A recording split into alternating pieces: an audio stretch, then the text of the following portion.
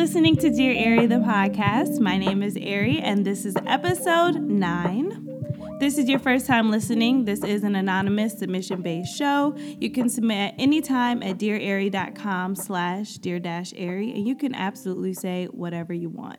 But let me tell you all, Instagram does have this new feature where it's a question sticker and you can add it to your story. I will try my best to add them to my personal Instagram story 1 to 2 times a week so you all can submit there as well.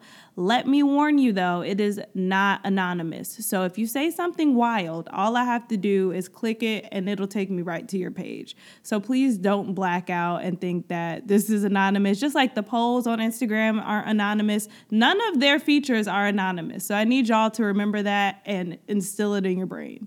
Before we get started with our submissions of the week, I want to tell you guys a little story.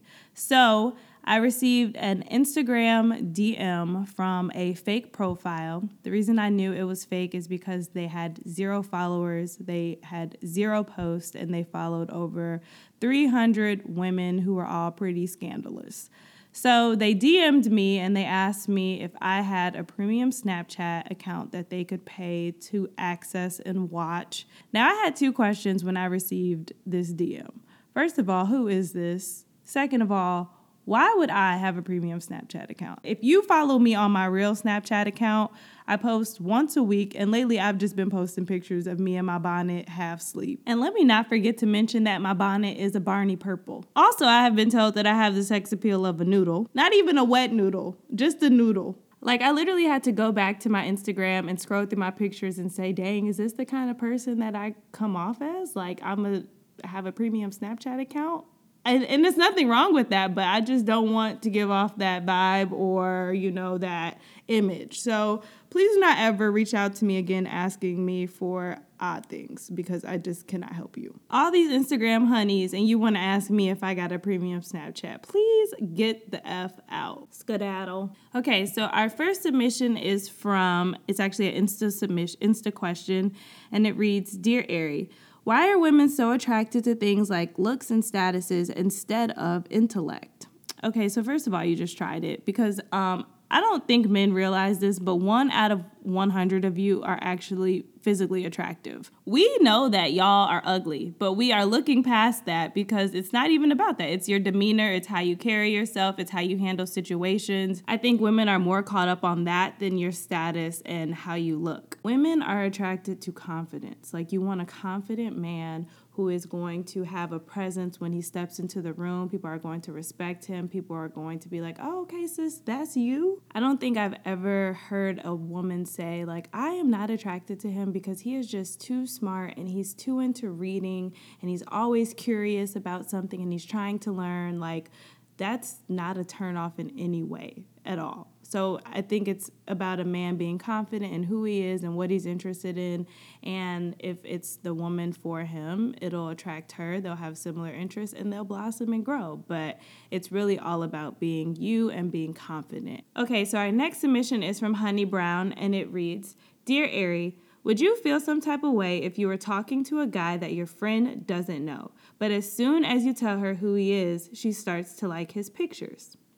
Okay, so this is a super childish situation, and I wouldn't feel any type of way because I honestly do not have friends who would do something this silly unless they were telling me, like, oh, yeah, like, I'm going to like his pictures for you. Like, no, this is weird. My friend, if you want to see his page, then you can log on to my account if it's private, but you following him or you liking his pictures, that's all on you. Like, if you're that interested in getting to know him, all my friends are in serious relationships, so if I'm looking at this as, like, is my friend trying to be sneaky or conniving? No, I don't have any friends like that, and if you feel as though that's the kind of friend that you're dealing with, then you should not have told them about him, or you should just reevaluate the friendship and maybe realize this is not the friend that you should keep in your life.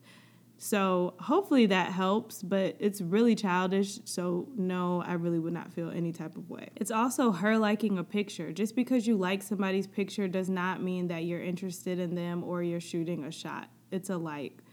So I would just get over it and talk to my friend. If it's really bothering you, tell her, like, hey, please stop liking his pictures. It's really making me upset. And then explain why that would bother you. But no, like I said, I I don't take Instagram or Twitter that serious to be bothered by likes. And you shouldn't either. You really shouldn't.